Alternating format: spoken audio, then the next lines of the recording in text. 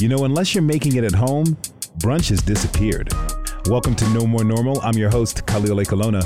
What has disappeared from our lives, good or bad, during the pandemic? Here at Nomono headquarters, we are asked what's gone, maybe for good. We learn the attempts to erase people from the census. We talk to a senator about disappearing civil liberties. We reflect on what's been wiped out of our relationships. We hear from a COVID survivor. We examine the consciousness of community with an international futurist. We reflect on a vanishing chicken and what life was like pre-pandemic. And we try to hear and see a vanishing Rio Grande. The river was drying up. I couldn't believe that could happen. The Rio Grande, I'd never seen anything about it in the news.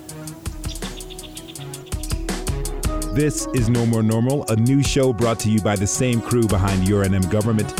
I spoke with Senator Martin Heinrich shortly after news broke that President Trump was sending federal agents to Albuquerque.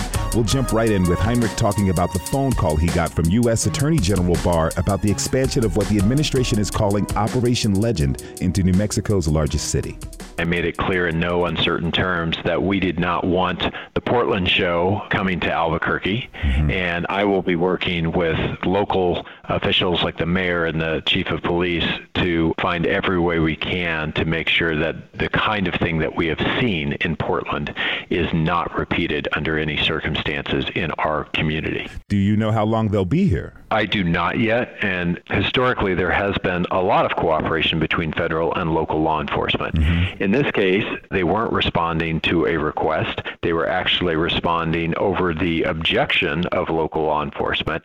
What is needed at this point to make sure that we don't see something similar to the chaos that we've witnessed in Portland is a very specific written agreement about what sort of assistance they can provide so that we make sure you don't have law enforcement officials in camo and body armor out on the streets of Albuquerque. That is wholly inappropriate, and much of the action that we have seen in Portland has just been blatantly illegal and unconstitutional. It is incumbent upon every elected leader in New Mexico to make sure that we do not see that in our home state, and certainly not in Albuquerque. And now you're calling for Bernalillo County Sheriff Manuel Gonzalez's resignation. What role does he play in all of this? Well, he was at the White House in a photo op with the president and the attorney general about law enforcement in New Mexico and coordinating with them. I just find it absolutely tone deaf that a day after the U.S. attorney says Operation Legend is going to come to Albuquerque, that the Bernalillo County Sheriff would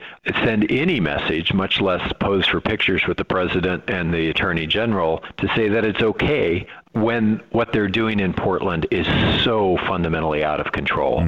And that's why we need guardrails on these relationships. We need written agreements, not, oh, just trust us, because we've seen what they've done. For example, the same attorney general gave the order to clear Lafayette Square in Washington, D.C. of peaceful protesters. They were gassing peaceful protesters. We saw what happened to that Navy veteran in Portland who was being absolutely respectful, peaceful. He had his arm broken by a police baton, and then he was sprayed in the eyes with pepper spray. We don't need any of that in our state. And what we should be doing is making it very clear to the Trump administration and to all of federal law enforcement that we want a cooperative legal relationship well within the established bounds of jurisdiction and how these different agencies are expected to behave together. Well, do you think that will matter to the Trump administration, given that the mayor and the chief of APD have made statements saying that they don't want this to happen, but it appears that the Bernalillo County Sheriff is all aboard with it? Well, I think it does matter when you don't have local support, and it's going to be up to all of us to press very hard on this administration and to make it eminently clear to them that we are not going to tolerate that kind of behavior. When the administration was effectively out of control in downtown Washington, D.C., when they started talking about deploying troops, we were able to effectively push back against that, to marshal leadership from all ranks, including a lot of former military and even current military leadership who said, no. The military is to protect us from abroad. It is not the role of the military to be deployed within the United States against American citizens. We need to marshal that same sort of pushback now and make clear that Albuquerque, New Mexico is not going to be the chaotic backdrop for his reelection campaign and for some Fox News story for the next 3 months. I understand. And as a member of the U.S. Senate Committee on Armed Services, have you spoken to any military leaders about that attempt to institute a sort of martial law against the protesters a few weeks ago? Yes. Our committee was very engaged with many military leaders, both in terms of trying to get enough intelligence and information to understand what they had in mind, and then to find those voices who would be willing to speak out against that kind of effort. That is exactly what we need to do on the law enforcement front right now. These are not law enforcement in their normal uniforms. Yeah. Their normal uniforms are meant to stand out, to show to people, this is the agency I represent, and this is who I am. And instead, they've been sent in combat fatigues with specialized weapons, with body armor, and without identification. That's a paramilitary statement. That's a statement meant to intimidate people, and that is exactly what we should not have on the streets of any American city in the run-up to an election. I've already seen statements from, for example, the Secretary of State very effectively articulating the fact that you can't have intimidation and people dressed that way and not identified and sending the wrong message in October when people are voting already. And we need to make sure that we have a safe and effective and smooth election process. Speaking about the election process, there are worries that the president may not step down if he loses the election. Using federal police in America right now is a step in that direction. Do you share those fears? Do your colleagues in the Senate share those fears about what may happen as a result of the election and how the president may act? I think we should plan for the fact that this is a president who does not respect the rule of law in many cases. But I do believe that we will see the American people send a very clear message that they are done with this kind of behavior. And when that message is not razor thin and it's overwhelming, it makes it very difficult for this president or anyone else to ignore the will of the American people. I will fight with every last breath to make sure that the will of the American people is respected in this election. Since you serve on the U.S. Joint Committee for Economic Progress in Congress, let me switch gears a little bit to funds and the economy. The relief money people are using, that extra $600 a week, is about to dry up. Extra SNAP benefits are on the line. Do you think Congress will be able to keep providing those supports as the numbers go back up and businesses and states are again in the process of shutting back down?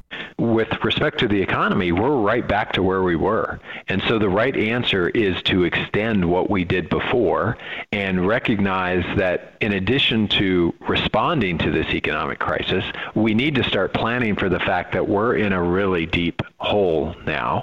And what we need to do in addition to extending those programs is think about how we rebuild the economy on the other side of this health crisis. And not just the economy that we had 6 months ago, but we should rebuild a better economy, a more equitable economy. We should rebuild the economy that we want and deserve. And I think being smart about investing in infrastructure, making sure that every community is at the table, rural, tribal, small cities, large cities, we can do these things in a coronavirus response package, but we're going to need Mitch McConnell to come to the table, and heretofore he has refused to do that. Now, speaking about the Senate Majority Leader, the House passed a $3 trillion relief package. McConnell says nothing more than $1 trillion is going to pass the Senate. Are you currently having conversations with anyone on the other side of the aisle who may understand how important this money is for people right now, particularly their own constituents? Yes, I am, and many of my colleagues are. An example of that is I'm working with one of my colleagues from Montana on a tribally focused portion of what this package would look like. That said, what we really need is for Mitch McConnell, because frankly he controls a lot of the votes on their side of the aisle, to be directly engaged with both the Speaker of the House and Senate leadership and the White House. That level of negotiation has not even begun because Mitch McConnell hasn't even put a written proposal forward to us.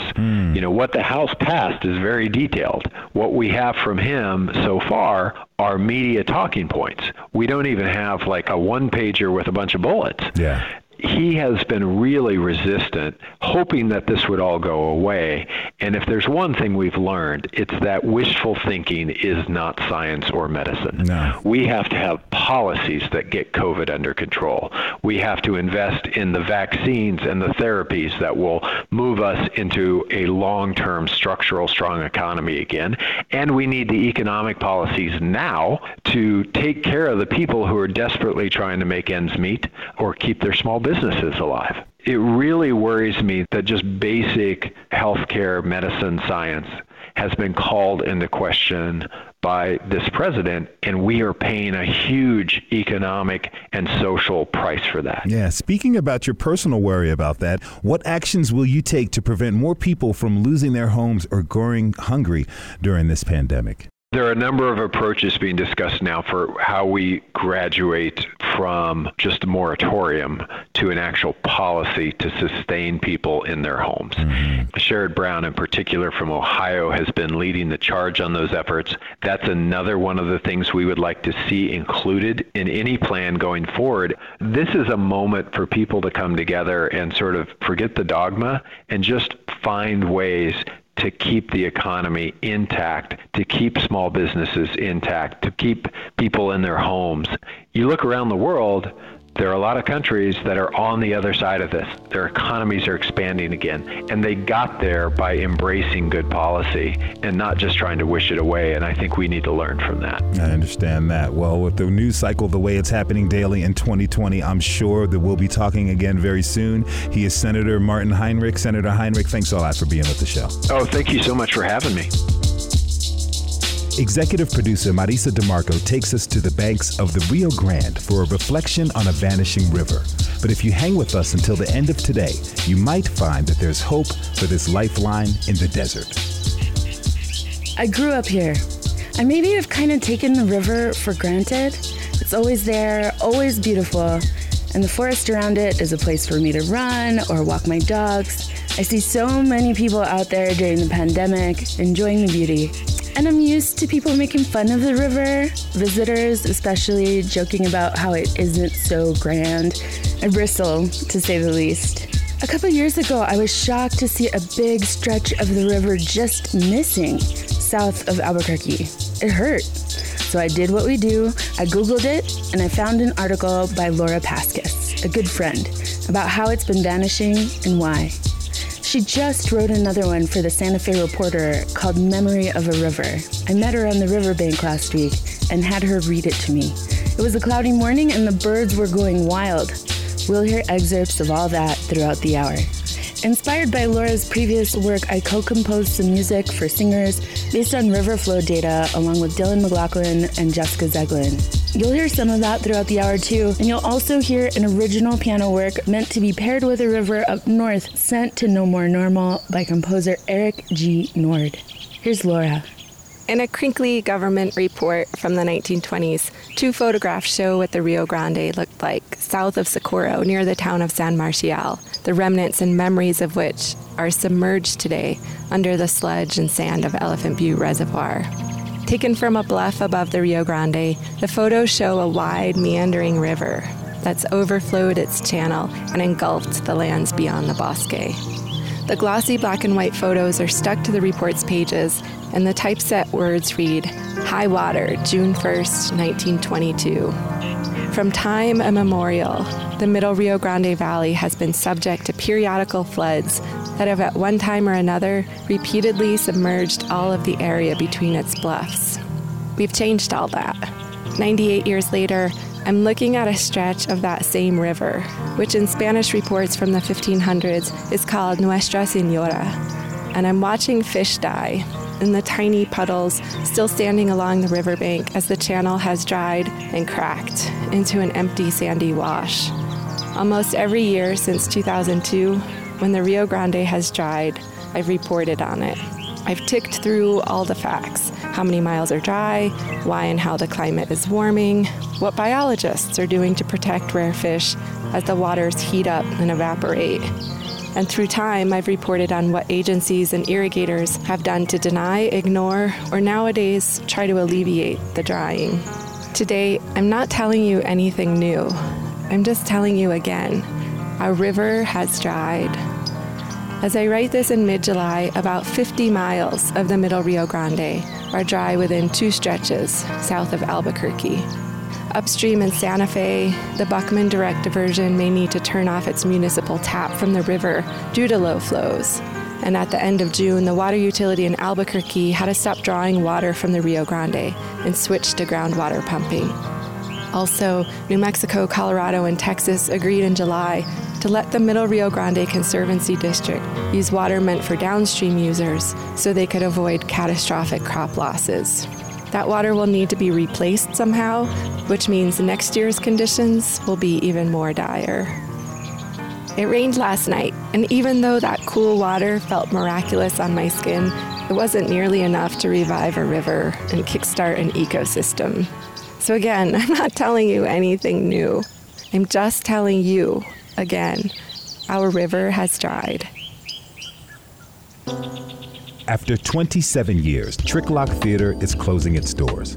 The pandemic hit in the middle of their 20th annual international festival, and the blow to their finances was just too much. Let's hang out with Trick Lock collaborator Maria Aaron Jones and executive director Julie Hendren as they talk through this change from their homes. My name is Maria Aaron Jones. And I am Julie Hendren. And here we are. Here we are talking about disappearing. Disappearing acts. Act 1.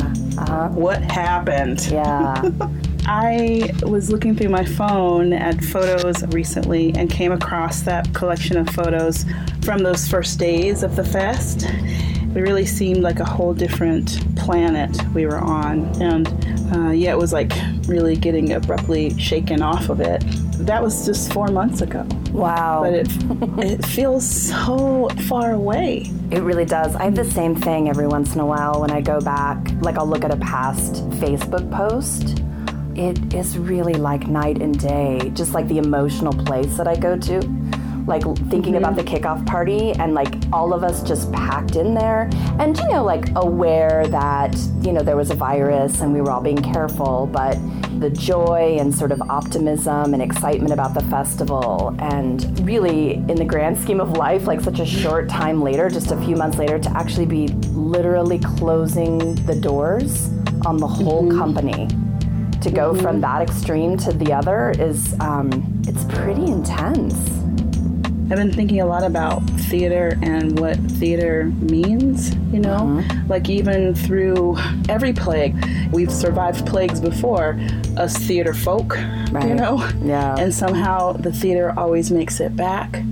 It's funny, somebody posted something, maybe it was even today, that was something like theater arts is one of these arts that spent like 4,000 years almost dying but never does. It just revives itself and revives itself. And I was thinking about how so much of that, I think, is because as artists, we'll rely on each other. So when one's going down, we can lift the other up, sort of thing. This is a time where we need theater, we need art, we need these powerful expressions of sound and stories. I feel like we're inoculating each other against tyranny. Yeah.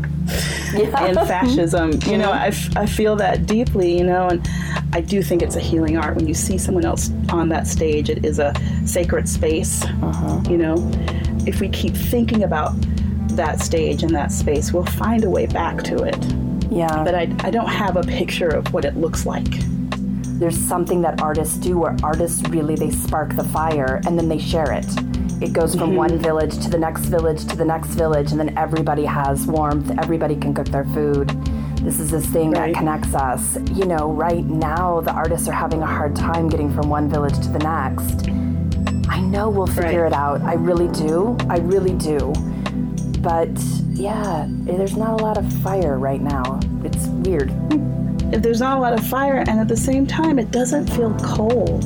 Maybe it's the sadness kind of keeps the air moving through my body. The sighing alone seems to remind me that I am indeed alive. Yeah.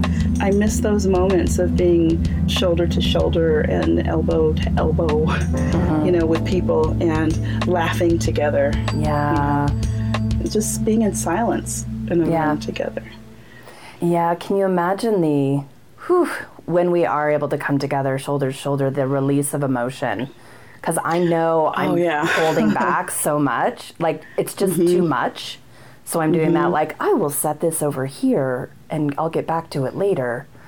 And so, like, once the, like, kinesthetic response of togetherness is going to be so, like... It's going to be bizarre. I was having the thought the other day of like, oh, this is how the Roaring '20s came along. Like, this is how it happened. That there was this war, and then people came back from that, and then there was a pandemic. Yeah. And nobody could touch each other, wear masks, and then there was the Roaring '20s, and everybody's wearing, short skirts and fringe. Yeah. So now it makes sense to me. I was missing that little part. What will COVID leave behind? What will be left on that silent stage that's going to be that spark? What are those new dances and those new movements? Totally, Those new challenges going to be? Yeah. I mean, at the end of the day, I just feel like theater is about humanity, and it's our humanity, and I think if we just can hold on to that somehow, that's what I'm trying to do right now. Every day just kind of reminding yourself that you are human. And that sounds kind of ridiculous, but we're now so reliant on technology, Sometimes I'm watching a movie and I'm also on my phone and I'm like, why am I doing this? Right. Why am I filling every space with some kind of digital optimization? How do I, maintain a sense of emotion? I live alone. I don't have anybody to bounce that off of. Where does all that energy go? Right. Into my houseplants. I think my houseplants are... I wish you would stop looking at me. I know. Yeah. Something like that. Yeah. Plants, pets, everything. Even like, I feel like I imbued my objects with a lot of life as it is, just probably because like people like us, like objectry and stuff. Everything has a life. But right now it's a little ridiculous, the house, because you just made your community. Yeah, it's like everything. I'm like, this elephant that I got on that one trip is now my best friend and will sit with me. Yeah. Hello, elephant. You're so cute. Well, it was fun to talk to you, Julie. I miss you so much. I miss you too. So many thanks to Julie Hendren and Maria Aaron Jones of Tricklock for letting us hang out with them. Over the past week, we asked people, what is gone from COVID that you're happy to see go? We got one call. That was from Vanessa Bowen, who did our fantastic graphics. Here's what she had to say. Hey Marisa and Khalil, it's Vanessa Bowen. I just saw the post about goodbye and good riddance. Well, I would have to thank COVID for the fact that there are less people on the road driving. This provides the most opportune time at night to ride your bike in peace. And sometimes during the day, the roads are practically clear and it makes it seem safer to get on your bicycle and ride. So thank you, COVID. I can ride my bicycle without wild, crazy maniacs trying to push me off the road. We're back on the riverbank with Laura Paskus. On the first day of June 2020, I peered down into the undulating sands of the Rio Grande from the edge of the Highway 380 bridge in San Antonio, New Mexico. Before heading back to my truck and driving to a different spot, I heard a wet glug. The noise came from a spot where 13 months earlier, I'd seen the biggest beaver I have ever seen. Following the line of small silvery fish shining flat in the sand, it took a few seconds for my eyes to focus on the interweave of light and shadow at the edge of the channel. There, a golden-scaled carp was trying to flip over in the mud. Its refuge puddle had evaporated in the morning's 90-degree heat. I snapped a few pictures, and I left the bridge. This is normal. It's normal for New Mexico's largest river to dry. Not every summer, but more summers than not since the mid to late 1990s. According to records from across the state, New Mexico's average annual temperature has increased by about 3 degrees Fahrenheit just in the past 50 years. Globally, April was the warmest April on record. NOAA forecasts that 2020 will be one of the 5 warmest years on record, and there's a 75% chance it'll be the warmest year since scientists began tracking global temperatures in the 1880s. Warm conditions in the already warm, already arid Southwest affect forests, orchards, wildlife, rivers, everything. Because when it's warmer, plants need more water, people use more water, and rivers, they lose more water even when we're not in a drought. Do you remember 2018? That year, the Rio Grande dried in April. Typically over the past 2 decades, it's dried at the start of irrigation season, when its waters are diverted into ditches and canals. But 2 years ago, that early spring drying happened right when the river should have been ripping with spring snowmelt. Then the winter of 2018 and 2019 boomed. Spring waters roared down the Rio Grande, filling up side channels excavated to slow waters for rare fish and restoration projects. These are things that we built to mimic the river we destroyed when we hoisted up dams and filled up reservoirs for farms and cities, and when we straightened and channelized stretches of the river so they no longer braided and meandered. The spring of 2019 was marvelous to behold, especially after the previous spring, summer, and fall, when the state's largest reservoir, Elephant Butte, dropped to 3% capacity. It was that spring when a friend and I saw that fat, happy beaver grab some willow leaves, flip over, and float off downstream under the San Antonio Bridge. This June, staring down at the dead and dying fish, I wondered where that beaver was. I wondered how and where it found water, and I wondered what happened to its spring kits. Local comedian Sarah Kennedy shared a story with us about a disappearing act that almost ran afoul. So the story is from the before times, and it is so before timesy. It also has to do with disappearing, but I just wanted to put this out there that this story could in no way happen right now. So in a way, an experience like this has also disappeared. I am the least competitive person that I know. I am probably the least competitive person on earth, unless there was, of course, somebody else who wanted that title and then they could have it. I don't need it. I am so not competitive that I had to quit softball when I was little because my parents had an intervention with me where they told me that I was boring to watch. I had to quit basketball when I was little because my own team would steal the ball from me. I just don't have it in my bones to compete. Okay, so you were like that kid on the court who would get the ball and just stand there, and the rest of your team is like, Sarah, do something. And you're like, yeah. I'd rather not. You just see, like, in movies and stuff, as soon as, like, the kid gets the ball, they kind of go, like, top of the key, and they kind of have some, like, strategy time, you know, where you decide, like, when you're going to pass it. That did not happen in a real game, and they just would come up and be like, you know what, we don't have time for this, and just take the ball from me. Okay. Also, in soccer, I was always the goalie because I just wasn't real good at running. Nice. But I like to put on events that feature friendly competition. I love to host trivia, bingo. Some of my favorite things to do are like Mario Kart tournaments.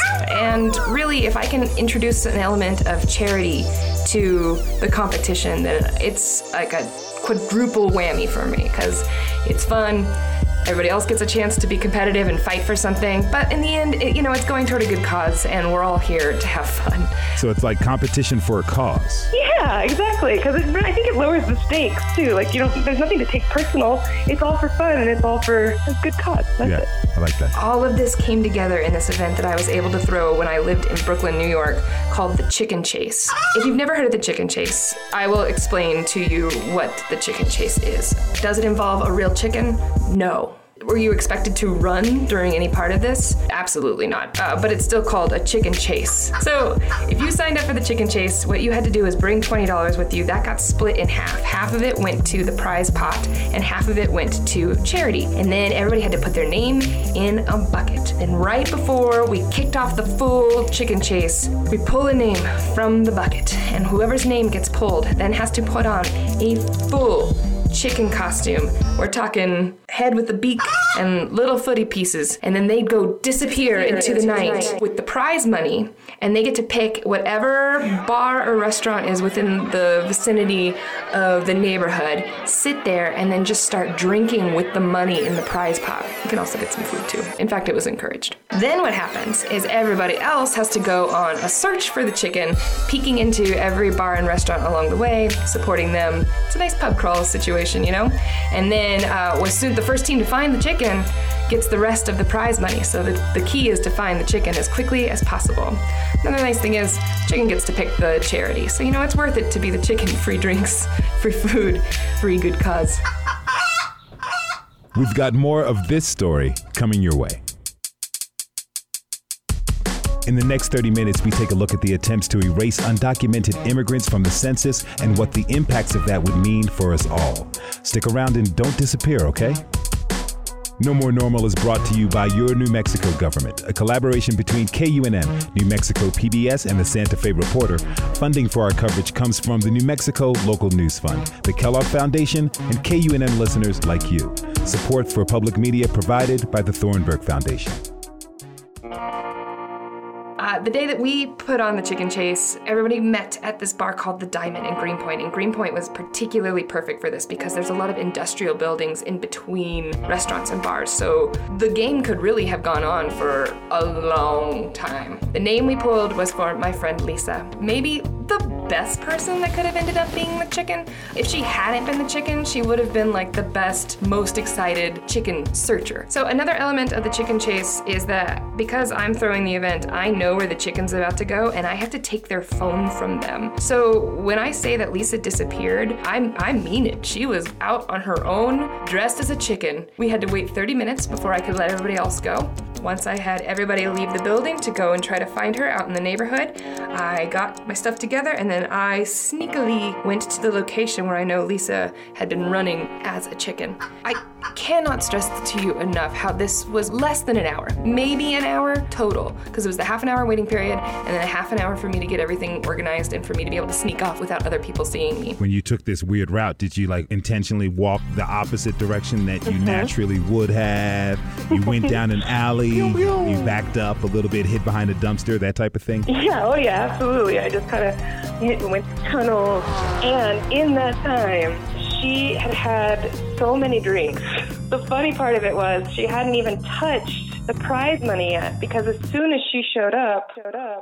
Saturday afternoon at this bro bar. It's like packed with guys who work in finance and guys who work for startups and just like whatever kind of bro dudes want a day drink, that this is where she's at. And she's hiding dead in the middle of the bar. But she doesn't have her chicken hat on anymore, and I could see that she's drunk already. And so when I finally get to her and I'm like, hey, how about you wear your hat? She is like, I have to pee so bad. And she runs off, goes to the bathroom, comes back, and then tells me this incredible story. That's got to be tough in the chicken suit. Yeah, I mean, it's a big ordeal in a hurry too. You know, when you're about to become completely drunk. Like I've been there a couple times where you're at that edge and you're like, okay, I know this is going to hit me. I don't know if it's 5 minutes. I don't know in 15 minutes. But I know it's going to be an ordeal. As soon as I saw her and I could see the desperation in her eyes, I was like, okay, this poor chicken girl has got to get to the restroom. While she was sitting there, bro after bro after bro came over to her and they wanted to take a picture with the chicken. They wanted to buy the chicken drinks. So she had made just round after round of shots also disappear while she was missing. And she hadn't even touched the prize money yet. It was the full envelope of cash because more people wanted to buy her drinks than she needed to buy drinks. It was perfect. And so then I think it was maybe another hour later where I was just watching all of this happen and trying to like take a couple drinks for her and just make sure she was safe. Because she had also been taking a huge break from drinking and this has been like her return to it. And I was like, oh, dang. Oh my God. That's kind of like breaking your fast, going to an all-you-can-eat buffet. We had a rule where to support all the local businesses, if you were going to go inside the place to look for the chicken, you had to order a drink before you left. So all these people were like trying to like duck in and out of places, but then they had to do like, you know, the fastest drinks that they could do there too. So they were all shooting shots. at like 2 o'clock in the afternoon. So then by the time the team found her, they had all been drinking, she had been drinking, and then all the other teams just kind of fell in, and they had all been drinking even longer than the other people. The prize money didn't even get spent on any drinks at all. It just all went to like Uber fares and hopefully breakfast the next morning. So you had all these team members drunk, you had the chicken drunk, and you're sober. Well, I'm starting to get, I had to keep it together to do a good job hosting. Mm-hmm. And we were able to donate about $400 or so to the charity that she picked, which was for animal rights. Can't get any more chickeny or chasey than that. So I still have the chicken suit in my costume trunk here at the house. And I still have hope that things are going to, even in their new normal, come to a space where I'm able to throw this event here locally, safely again. I just hope that sometime soon I can dress somebody else up in a chicken suit and send them to disappear into the night for charity.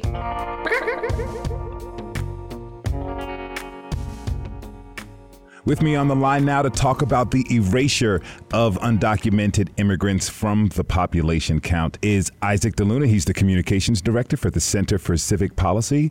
Isaac, good morning to you. How you doing? Morning. Thank you for having me. Let's get to it. There's a lot going on right now with some of the news is really getting buried. And the president just issued an executive order this week about the census. Tell us, what does that executive order do? Right. So basically what the unconstitutional executive order is trying to do is it's trying to erase immigrant communities from being counted for redistricting purposes. And redistricting is the process that happens after the census count happens. That is when district maps are redrawn for local, state, and federal representation. Mm-hmm. So this is really a move by the federal government to skew political power in one way. And in this time, it is very clearly trying to affect and make sure that communities of color and immigrants in this country are not counted, are not represented. And in a way, this executive order is really trying to redefine what constitutes a person, even under the Constitution. Can you explain a little bit more about that? Right. So currently the Constitution is very clear that the census is to make sure to count every person living in the U.S. as well as to ensure that every person living in the U.S. has representation in government. Now, what the Trump administration is trying to do is trying to redefine, right, who is a person under the law, which to them is only considering those who are citizens of the country. And that is going directly against what the Constitution intended, which is to really create a democracy that represents everyone who is living in the United States. Mm-hmm. The CEO of your organization called the move racist and said it could be harmful as we endure the pandemic and then work to rebuild. Break all that down for me. Right. So we know that a lot of the census data that is used across the country is used in many different ways, right? Not only for the distribution of political power or representation, but also in the distribution of funding, right? That is essential when it comes to education, healthcare, infrastructure. And still being in a pandemic, we are counting on every single federal dollar that we can get through the census to ensure that our state has that funding to really begin the recovery process. We also know that census data is even used to determine how many vaccines are needed, right? Once a vaccine hopefully is developed for this pandemic, that census data is so important that it is even used to figure out the number of distribution for vaccines, and also the funding that is needed, once again, for our healthcare workers, for our healthcare institutions, which we all know are completely essential during this time. When is the census due? You still have time to fill out the census until October 31st. But if you have received a package or an invitation from the U.S. Census, make sure to do so today, right? Or before the end of the week. You can complete your census online by going to my2020census.gov. You can do it over the phone, or you can do it by returning the paper questionnaire that could have come in the mail. Mm-hmm. Or if you still don't have an opportunity to fill it out, there will be a census worker coming to your door asking you to complete your census right there and then. It is easy. It is only 10 questions. And if you all have any questions, you all can reach out to us at the Center for Civic Policy. We are on Facebook. You can message us and we can provide you with assistance. working hard to make sure everybody is counted. That's Isaac DeLuna, Center for Civic Policy. He's the communications director. Isaac, thanks again for being with me. Yeah, thank you so much. To talk about the disappearance of some things that are happening maybe in our relationships, I'm on the line with Dr. Gerald Chavez. He is a clinical psychologist out here in Albuquerque, New Mexico. Dr. Chavez, thanks for being with me. No problem. Looking forward to it. Tell me about your background as a therapist. What type of clients do you normally work with? I work with a wide range of clients, actually. I work with, for instance, today I saw 2 adolescents and 5 adults, ranging from, I had some marital issues with one of them, some trying to figure out how to navigate school now that we're going to be going through these hybrid systems, substance abuse, depression, PTSD, and right now, anxiety. It's been interesting. I've been getting calls from patients I discharged 3 years ago who are now re-experiencing various forms of anxiety as a result of the COVID and the shutdown and all of these different things. So quite a wide range of clients. So some close friends of mine it just dawned upon them in the last few weeks that we are in this for probably a year, maybe more, looks like. Exactly. And right. Are you seeing people lose patience as they recognize that we are in this for much longer than a few months as originally thought? Correct. And there are so many variables around that. For example, people who are now stuck at home, it starts to get really old. You remember when a while back, maybe about a month ago, and everybody decided, okay, this is over, man. We're done. Whether it's Memorial Day or the 4th of July. And we become very, very complacent with some of these behaviors that we really need to do. And it's very simple to do them on one level. On the other hand, when complacency, boredom, anger takes over, and you want to always throw the politics in it because that's oftentimes what's happening. And so what we do is we find the things that match our distortions so we can then follow through on a behavior that makes us feel good, which may be go to the bar, which may be go to the beach. If we can just let people know that our goal is not to punish people, but the goal is really to save lives. And how do we do that? Well, because we have to basically adhere to what the experts are saying, get in for the long haul, realize that we need to do what we're doing to save lives. We know it's not necessarily good or bad when a relationship ends, but how do you help people get through this stuff on top of everything else? And what are some keys of them to remain amicable with each other so things don't become insidious and dirty? Well, at this point, what I suggest is, if possible, do not make any decisions that are highly motivated or affected by the COVID and the shutdown. If you're making decisions around that, let's hope this doesn't continue to be the norm. But if you're making decisions around that, and then after it's over and you settled in, we thought, oh, wow, I'm not around that person as much. I still love that person. Don't make any rash decisions at this point in time. Now, if you need to kind of get away from each other, and that's something that just really needs to happen. Now, if there's any domestic violence, if there's any abuse or something going on, then that's something that needs to take place and needs to be dealt with directly.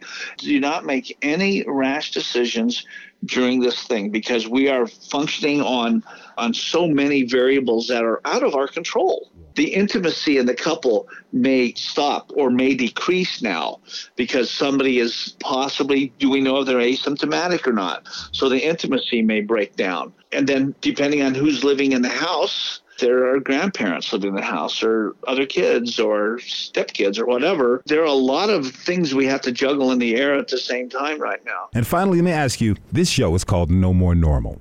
The normal we knew is gone, but that also means that whatever people were planning for the future, that is gone as well. That can give people a sense of instability, which is often debilitating. How can people handle those type of feelings? A term that I often use with my clients is, whenever possible, just do a checkup from the neck up. Okay, what I mean by that is sometimes our gut is telling us something, or our tension might be in our chest. And so if we stop and sort of hold on to the fact, I believe as a cognitive behavioral therapist, that thoughts are creating the emotions. If we can understand that Anything that we doubt, we challenge, and anything that we have as a strength, we validate that in us and in other people. And that will give us the opportunity to grow. But we can't stop growing. He's Dr. Gerald Chavez, clinical psychologist. I want to thank you for helping myself and our listeners give ourselves a checkup from the neck up. Thanks a lot. This is No More Normal. I'm your host, Khalil Ekulona. Listen live on Sundays at 11 a.m. on KUNM or download the show anywhere you get your podcasts. And it's on the internet. Look us up at kunm.org. We've been hearing from environmental reporter Laura Paskus throughout the show, whose piece, Memory of a River, appeared in the Santa Fe Reporter this week. She brings us more of that story now. Initially, when it dries, the Rio Grande can feel like a raucous, busy place. The dying fish thrash and glug and splash, and the birds seem manic with song. But things quiet down pretty quickly. This year, when I returned to the dry riverbed 3 days later, it was quiet except for the flies. In 2002, I met some fisheries biologists. We used to drink a lot of beer and whiskey, and we'd talk about books. And I would listen when they talked about their work on the Rio Grande. The river was drying up. I couldn't believe that could happen. The Rio Grande? I'd never seen anything about it in the news. If the state's largest river were drying, I'm sure that would have been newsworthy. Now the river dries so regularly, it's not newsworthy anymore. It's normal, just like those floods were normal more than a century ago. I read about floods of great magnitude between 1870 and 1890. It flooded in the 1920s and the 1940s. That 1947 report is all about the need for development to control floods. The urgency of the language in the report strikes me. People were not messing around back then. The drying of the Rio Grande, despite how accustomed most of us have become to ignoring it or dismissing it, represents a vast transformation. And we are caught within the chain of conversions. It's a transformation that we're responsible for on so many different levels. We colonized this river, we stole its floods. We pinned them back behind diversions and dams. We built reservoirs to retain water and attract Anglo farmers and settlements. We sucked away the river's waters from its channel to foist it upon dry soils, onion, alfalfa, and pecans. And if you think I'm using the word colonize too freely, remember that as recently as the 1970s, the sacred lands and the farm fields of the Pueblo of Cochiti were nabbed and then sacrificed to a reservoir to protect Albuquerque from floods. Despite outcries from many tribal members, the U.S. Army Corps of Engineers built Cochiti Reservoir between 1965 and 1975. If you look at the reports, it says the Pueblo lost about 30,000 acres.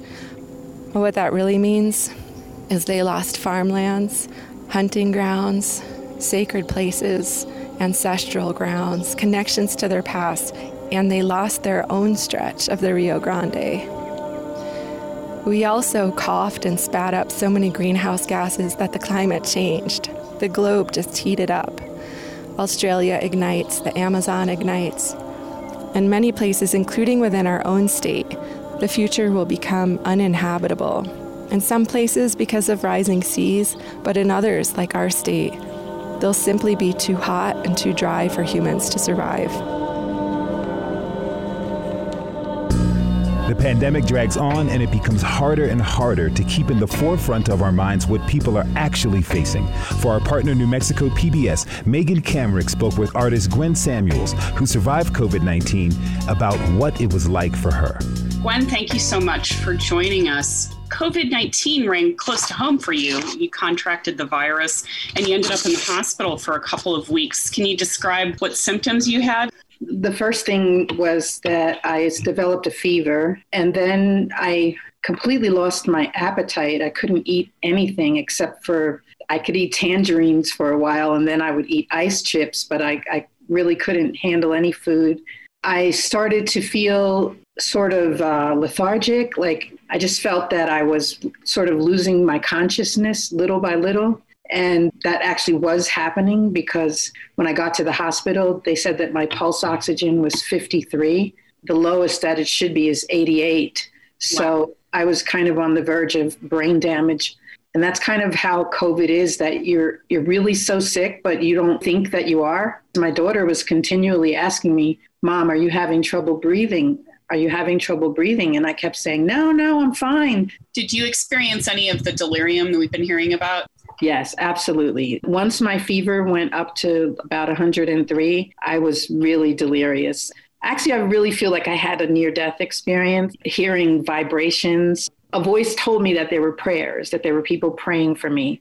And I could hear my grandchildren calling me when I was intubated. How long were you in the hospital? 23 days. Oh, my goodness. The hospital, I was at Presbyterian Rust in Rio Rancho.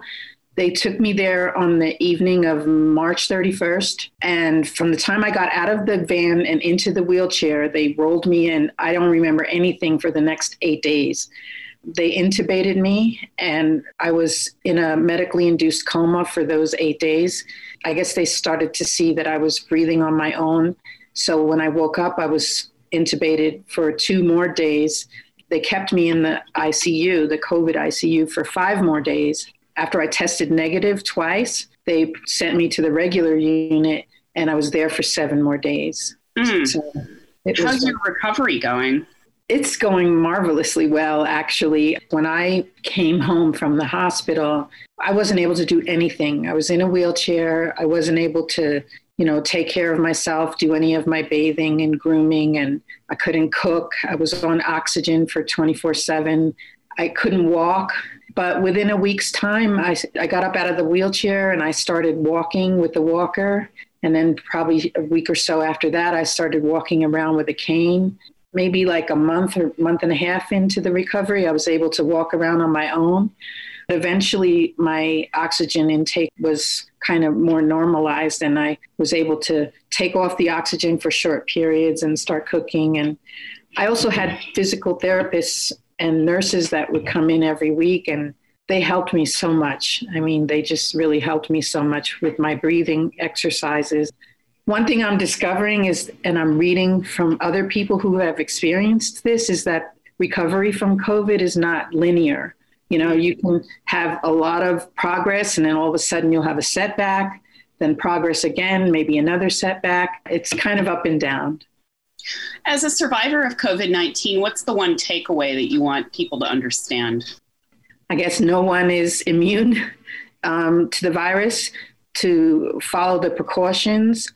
If you're estranged from family members, it's very important to have support, a support network to try and reinstitute that love, and also faith, prayer and faith, and eat well. Okay. Eat really, really well.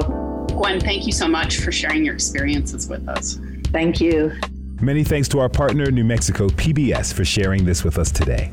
Puresh Chandri is a futurist and the founder and CEO of Agahi, a nonprofit that creates sustainable media structures that raises the bar of content standards and aims to create knowledge-based communities. She joins me from Islamabad, Pakistan. Here is our conversation in progress as she responds to a question I had about the disappearance of people's trust in the media. They actually have given space to, it's not a word though, but I would say untruths. Mm-hmm. So a lot of untruths have taken place because a lot of media organizations have given such a space. I look at how information is consumed through different generations. There is a generation that would still read print media. Then there is a generation that would actually use web browser to actually look up news. And then there is a generation that actually relies on Facebook as a source of information. I would think that people are becoming smarter. Why I say this, but at least the kids that I work with in Pakistan, for instance, they usually would really call you out if you say something incorrect or not factual. So you have a lot of young people here in this country that would simply call you out. I think some folks are a little bit depressed because they have no idea of what they are facing in the future. There's a lot of uncertainty. What type of effect do you think that has on a culture? Yeah, I think this is a very important point. We need more mental health professionals now talking more than ever. in mainstream media. We don't see that. For instance, because I'm a foresight practitioner, for me, uncertainties are as certain as possible, right? It doesn't affect me in any way. But a lot of people are being affected in the sense that they're going through this depressive phases. And I think that would be a huge challenge for governments all over the world, because you don't see the governments talking about mental health. Where do you see that going if governments do not begin to talk about mental health on a national and global scale? We should be more concerned now more than ever about those people who are getting unemployed. Because that is a crisis that would lead into mental health. And then you have very extreme cases. Ideally, by January, Feb, you would have governments talk about well-being. In fact, I have this feeling that having a strong immunity would be what the governments would start considering as in healthcare. I do speak to sometimes my family in the US. They barely talk about immunity. But when I speak to my family here in Pakistan, all of them would be like, you got to eat this fruit or you got to have these dry fruits or something like that just to enhance your immunity and to build resilience. It's tragic that the governments haven't started talking about this. I mean, they should. But next year, we're going to see a lot more conversation around well-being. How can someone adjust their thinking to recognize that the normal that they were experiencing in January and February is no longer there? There's going to be something new. How can people adjust their beings and their minds? That's a very fascinating question. At least the community that I'm part of, we've gone into self-reflection. So there is a lot of introspection which is happening. For instance, I realized there are so many things that were useless. I don't know why I was doing it. What was considered productive in early January is no longer considered productive today. So how do you adapt to those things? It's like you've got to find more meaning in your life. So purpose and meaning. You have these inspirational speakers, these motivational speakers. You need more of those people. Yes. So that people can find meaning in their lives. Because you have entertainment and then you have education and then you have jobs, right? Yes. And technically this is how your life revolves around. If you map your 24 hours a day, you would actually see that for 8 hours you're working, out of which you probably take a break for 2 hours or 1 hour. But you're working 8 hours. And then you think exactly what did you do in those 8 hours? What was so important? People are beginning to realize that.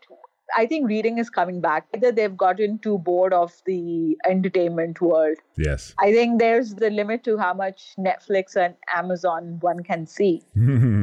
These are strange times for people who found meaning in things that otherwise kept them away from themselves, actually. Yes. So how much of myself would I know about me, right? And then the questions like, who exactly are you? Your name, your religion, your family. So you start to think along those lines. Why am I committing 2 hours of my life over something that doesn't make me happy? What I'm seeing here in the United States, that question that you just mentioned, people are asking, who am I exactly?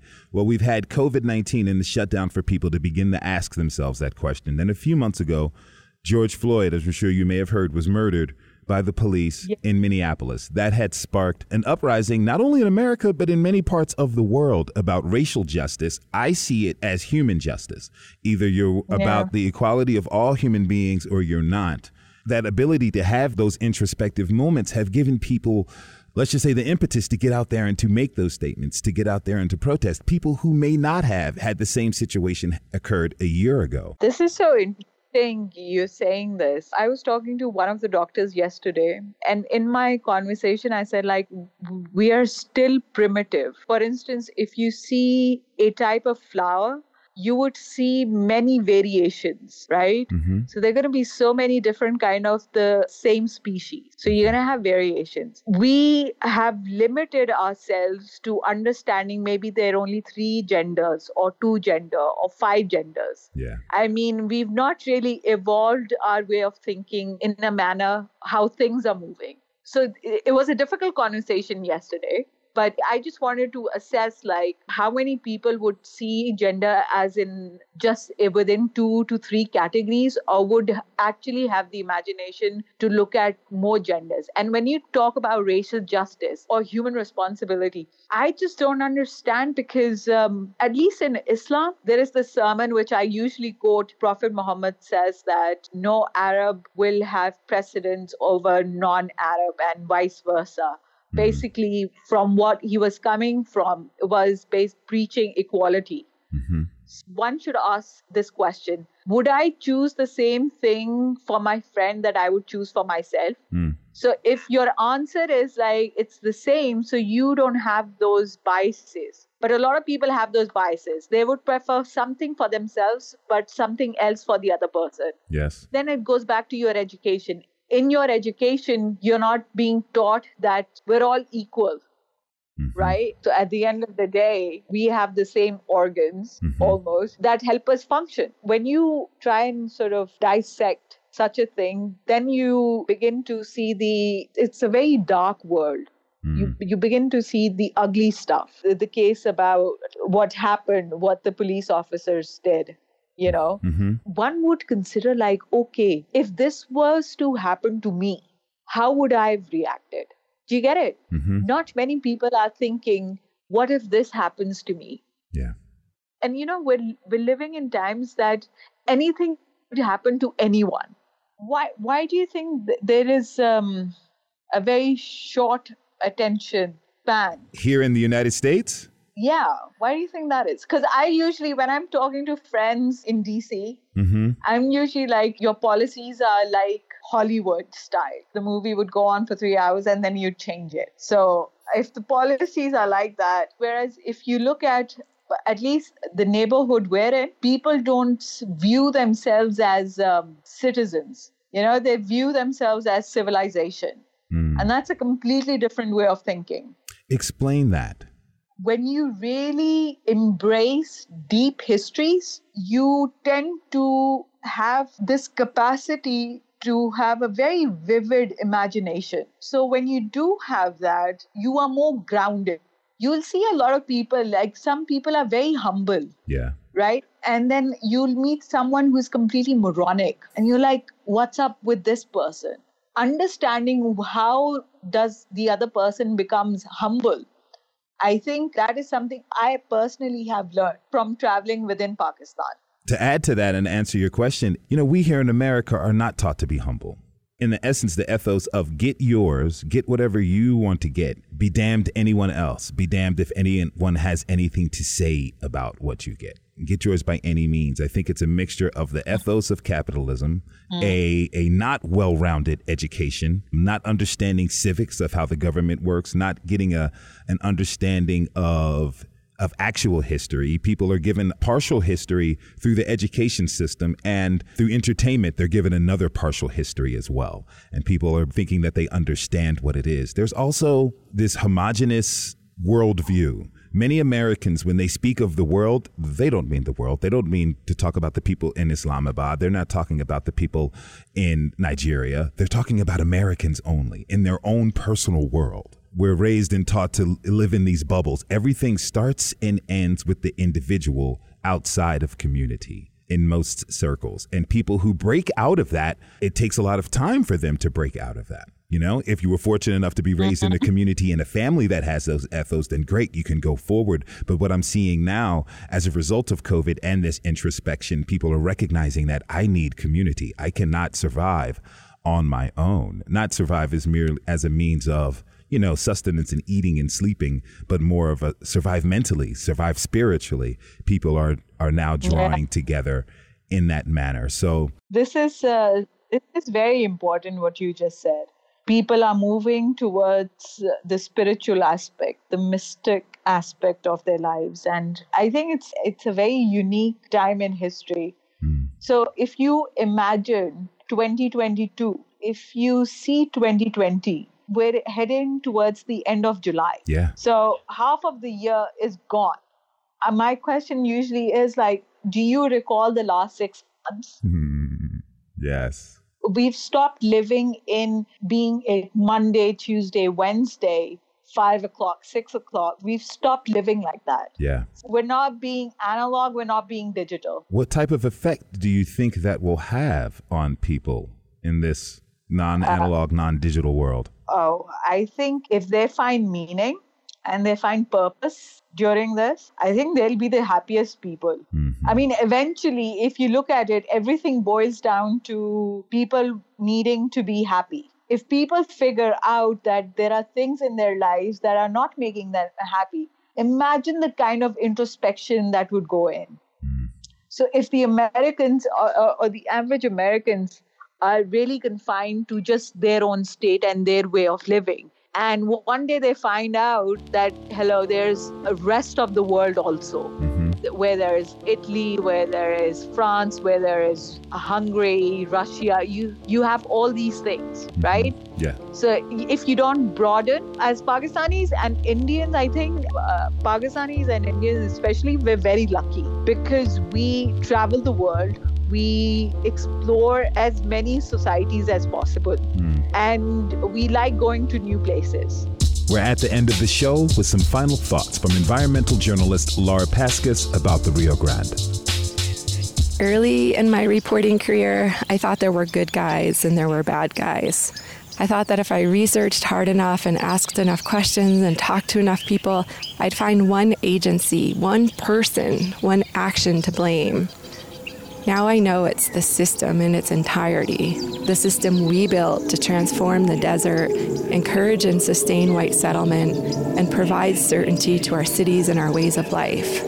I want to point out bad guys here and now, but the truth is the people working on these issues are the ones who care the most, who worry about rain and snow, and who've likely given up a lot of personal happiness to meetings and reports, arguments, litigation, and agreements.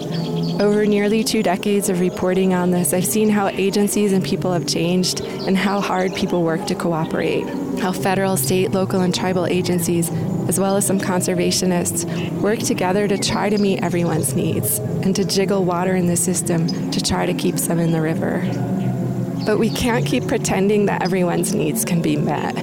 We can't keep hoping for a robust winter and hardy snowpack, and we can't keep hoping next year the reservoirs will fill. This isn't a eulogy. Believe it or not, it's actually a love letter. Every news story I've reported on the Rio Grande has been a love story. I've laid out the facts, I've asked you to see our river, and I've secretly implored each and every one of you to love our river. Love can coast with medians and average the regulated flows, but there's banality in trudging through days unrecognizable from one another. There's a certain dullness to water that's moved from one reservoir to the next, depending on who needs it, what lawsuit is pending, what capacity there is for volume, and what tolerance we have as a society for dry riverbeds, extinct fish species, and dead cottonwood forests. And bouncy spring flows, however, there is wild, mad love. And I've learned there's love in the bitter quiet of a sandy river channel. We've trapped this river by our needs and within our laws. We've trapped this river by clinging to a colonial past, by failing to heed warnings, and by lacking the imagination to change. But Nuestra Señora, I know that she still has tricks up her sleeve. I've listened to her voice, and she will outlast us all. Next week, we talk about the presence of federal police in Albuquerque and cities across the U.S. and what that means when it comes to the erosion of rights and civil liberties. Next week on No More Normal. We want to thank all of our guests for joining us this week. Laura Paskus and the Santa Fe Reporter for the lovely piece of journalism/poetry. Julie Hendren and Maria Aaron Jones of Tricklock. Sarah Kennedy of Little League softball fame. Shout out and thanks to Jeremy Jasper and the crew at Olaud Records, as well as Dom Life for hooking us up with music for the show. Khaki, Pope Yes Yes Y'all, and Bigawatt composed some of the show's themes. Artist Nicholas Jacobson for providing artwork for the show's post, which you can find online at kunm.org. Artist Leslie Grandahill and the 516 Arts for more art from their show about resilience, available on their virtual gallery, which you can scope at 516museumfromhome.org. Thank you to the composers Eric G. Nord, Dylan McLaughlin, Jessica Zieglin, and yes, Marisa DeMarco for the river music. Socially distant high fives to Kaveh Movahed and Bryce Dix, who jumped in on the editing. What does No More Normal mean to you? Hit us up at yournmgov@gmail.com. Thank you as always to all of our guests for sharing their stories, lives, and perspectives. No More Normal is executive produced by Marisa DeMarco. It's hosted and produced by yours truly. I'm Khalil Ekulona. For everyone here at No Mo No, thanks for listening.